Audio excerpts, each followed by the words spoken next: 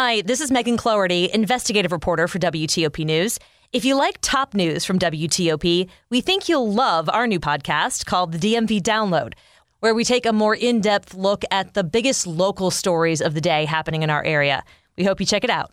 With the Washington Post's Amy Gardner at 7:10. Time for a recount in the primary race for Montgomery County Executive. I'm Michelle Morello. A judge rejects the plea deal for an Annapolis couple charged with selling nuclear sub-secrets. I'm Dick Iuliano. And the Nats and the Cubs go back at it tonight. It's 7 o'clock.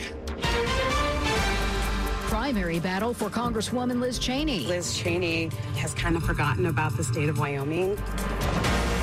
Spending bill signed into law. One of the most significant laws in our history.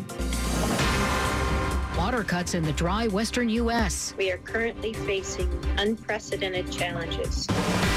This is the CBS World News Roundup Late Edition. I'm Jennifer Kuiper in Chicago.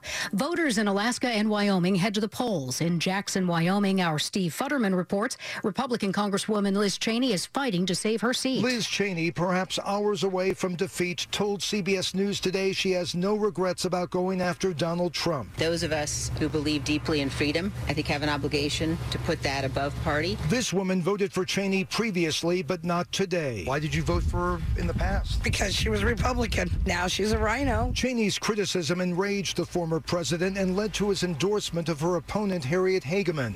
Whatever happens, Cheney's not going to fade away and could even launch a type of insurgent campaign for president if Donald Trump runs. Steve Futterman, CBS News, Jackson, Wyoming. In Alaska, periodic Trump critic GOP Senator Lisa Murkowski faces a Trump-backed primary challenger.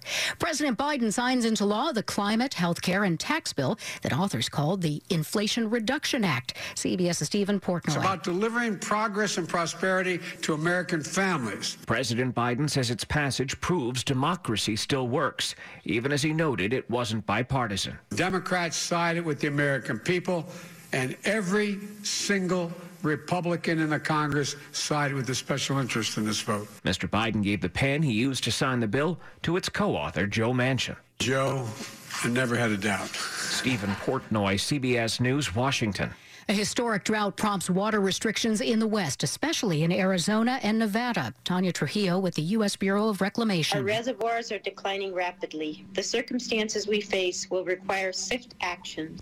CBS's Ben Tracy. Arizona gets hit the hardest, losing about 21% of its supply from the Colorado River.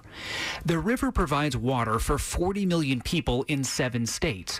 More than 70% is used for agriculture. The federal government is now threatening to impose unprecedented cuts on all of the states unless they voluntarily reduce their water use. First Lady Jill Biden is in isolation in South Carolina after testing positive for COVID-19. CBS's Ed O'Keefe. The White House says she had COVID symptoms starting last night, and it was in the midst of that they took a test to discover that she has this. The First Lady is said to have mild symptoms. On Wall Street, the Dow closed up 240 points. Now this.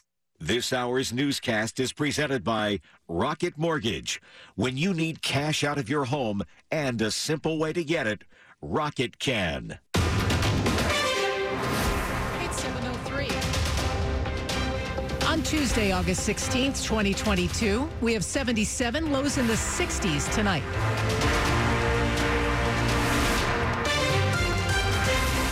Good evening. I'm Michelle Bash. And I'm Kyle Cooper. The top local stories we're following for you this hour.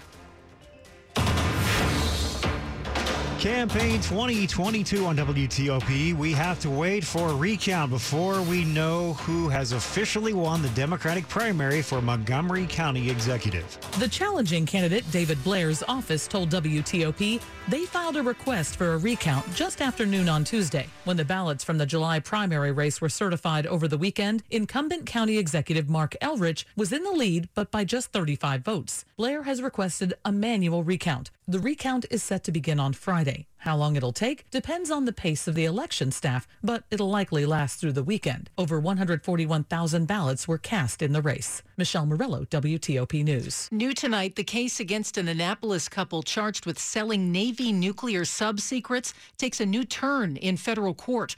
The latest from WTOP's Dick Iuliano. A judge has said no to the plea deal struck between federal prosecutors and former Navy nuclear engineer Jonathan Tebbe and his wife Diana. Jonathan pleaded pled guilty to selling classified documents to someone he thought represented a foreign government, but was an undercover FBI agent. Diana, a teacher, was accused of acting as a lookout. The deal called for Jonathan to be sentenced between 12 and 17 years and Diana to 3 years. The judge found the proposed sentences too lenient. A January trial date has been set, giving lawyers time to reach a new plea agreement. Dick Iuliano, WTOP News. A teenager on trial in the killings of 2 Fairfax County high school students took the stand today and said he was defending a friend when he opened fire inside a Springfield, Virginia home last year. Paul Wagner with our news partners at NBC4 has the story. Zachary Burkhardt calmly told his story as he was questioned by his defense attorney today. The only emotion coming when he was asked if he meant to kill 17-year-old Ershine Erlazar that day in the garage. Burkhardt raised his voice and said no.